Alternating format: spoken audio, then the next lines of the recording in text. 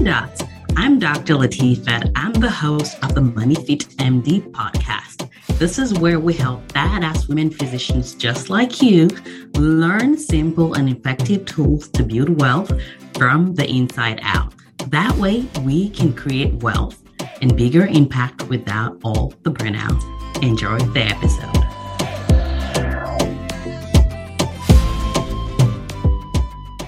Hey guys, welcome to the next episode. I am glad that you're here, but get ready because first of all, one of my good friends, Kathleen, always talks about how I yell. I don't actually yell. I just tell you what you're thinking that you haven't been wanting to listen to, or what you should be listening to that you haven't been listening to. But this is one episode where I may actually be yelling at y'all. So get ready. That's my disclaimer. If you have any heart condition, don't listen to this episode. Anyway, so this is kind of a little vent or more of a conversation, I would say.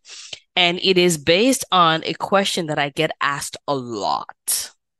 And the question that I get asked a lot is, what should my savings rate be? Latifat, what's your savings rate? Okay, here goes. I have never calculated my savings rate because I don't think it's an important parameter to measure. In fact, I think it is potentially hurtful in terms of having a good money psychology. I'm not saying go spend all the money that you have, but when someone arbitrarily tells you that the right savings goal should be 40%, and now you're judging yourself, you're shaming yourself, any month that you're less than, you don't save 40%, it's more room for judgment, shaming, I'm not doing it well. And that is not my MO. That is not my MO. There are some other things that I found to be more helpful and more useful than savings rate. In fact, there is a financial advisor that, to be honest, this guy's I really like is a financial advisor and does a lot of psychology when it comes to money as well. And one of the things that I heard him talk about or saw him post about was the fact that he works with a lot of people that are close to retirement. And he said most people close to retirement actually wish they spent more. Listen, if you got spending issues, if you have no investment, I'm not talking to you. I'm not talking to you. I'm talking to the people that are hyper savers, hyper hoarders, because someone has told you that you should have a savings goal of 60%. And I see those groups online where people are bragging about their savings rate. And I'm like, yo, but you're not spending for therapy. You're not spending for marriage therapy. You're not spending for coaching. You're not spending for extra babysitting because that savings rate, you just got to be on point, right? And it's not the way that I talk about money. It's not the way that I teach money because I don't think it's a kind way to do money. It seems like more of a legalistic way of doing money where it's right or wrong, right? You're either doing it well because you're above this mark or you're doing it wrong because you're under this mark. There are other things that I find more helpful. And the things that I find more helpful is, what is your net worth goal? Invest that. What is your goal for your life? Do you want to cut down at work? Do that, right? Not chasing a savings rate just because some random person says you should have a savings rate of 60% or 40% or 30%. I mean, the general idea is knowing where your money is going and making sure that what you're investing is in line with where you're trying to get to, right? That is really important. Regardless of what your savings rate is, if you're saving and you're not investing, that's redonkulous. Right? So again, the point is not I don't talk to my women about savings rate. I talk to us about ownership, about investing.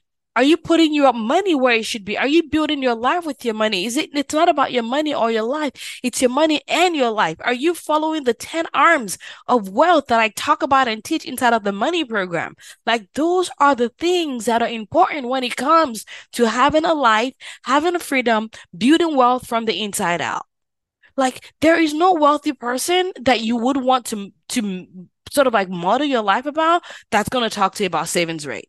The people that talk about savings rate are like super academic, super nerdy, and you probably don't want to drive the car that they drive. I know I said that. I know I did. I did. Right? So my point is this, guys. Let's stop wasting time with things that are not important, things that improve shaming and guilt, and instead let us make sure your money is working for your life. What is your net worth goal? What do you want to have by the certain time? And how much do you have to invest every month, every week, every other week in order to meet that goal? How much are you spending every month? Do you want to have the ability to be able to find passive income to be able to pay for how much you're spending? Simple life is amazing. I love having a simple life. Well, my life normally is simple. That's the reason why we've been able to create the kind of life we have right now, where we're able to take a year off and travel.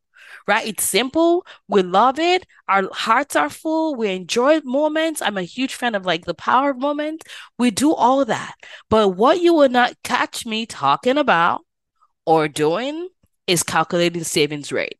What I care more about is you increasing your ownership, is women owning things. It's you owning businesses. It's you owning your voice, owning your time, owning your attention, owning real estate, whether that's active or passive, owning things inside of the stock market, owning bonds, owning CDs if you want. Like those are the things that are valuable and important. Talking about savings rate, trying to measure if you're like 50% or 49% this month, freaking ridiculous waste of time, unless you absolutely love it, in which case, God bless you. But I just choose not to.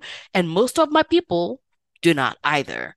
Let's invest. Let's grow our net worth. Let's create the life that we want. Let's have freedom to be able to practice and impact the world. And you're not going to do that by chasing your tails after a 1% change in your savings rate.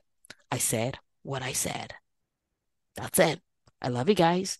If you found this discussion helpful, then I invite you, and I would love it if you actually share it, because there's so many people that are obsessed with their savings rate. I get asked and I don't care about this number. In fact, if I get asked again, I'm probably going to just like put a comment and put in a link to this podcast episode. Let's talk about the things that are important. Let's stop playing with plastic knife, with fake knife, when we can have better conversations about ownership, about closing gaps, about negotiating better.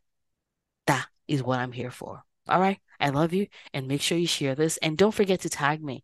I love you. And if you loved my peaceful discussion, I would love if you left me a review on any platform that you're listening to. And of course, I love those 5 stars. I love you. I'll talk to you soon. Bye-bye. If you have loved this episode, I would love it if you can head over to iTunes and leave us a review. It helps us get this content to more women physicians. This is a money revolution, and I'm so glad that you're part of it. Thank you for listening.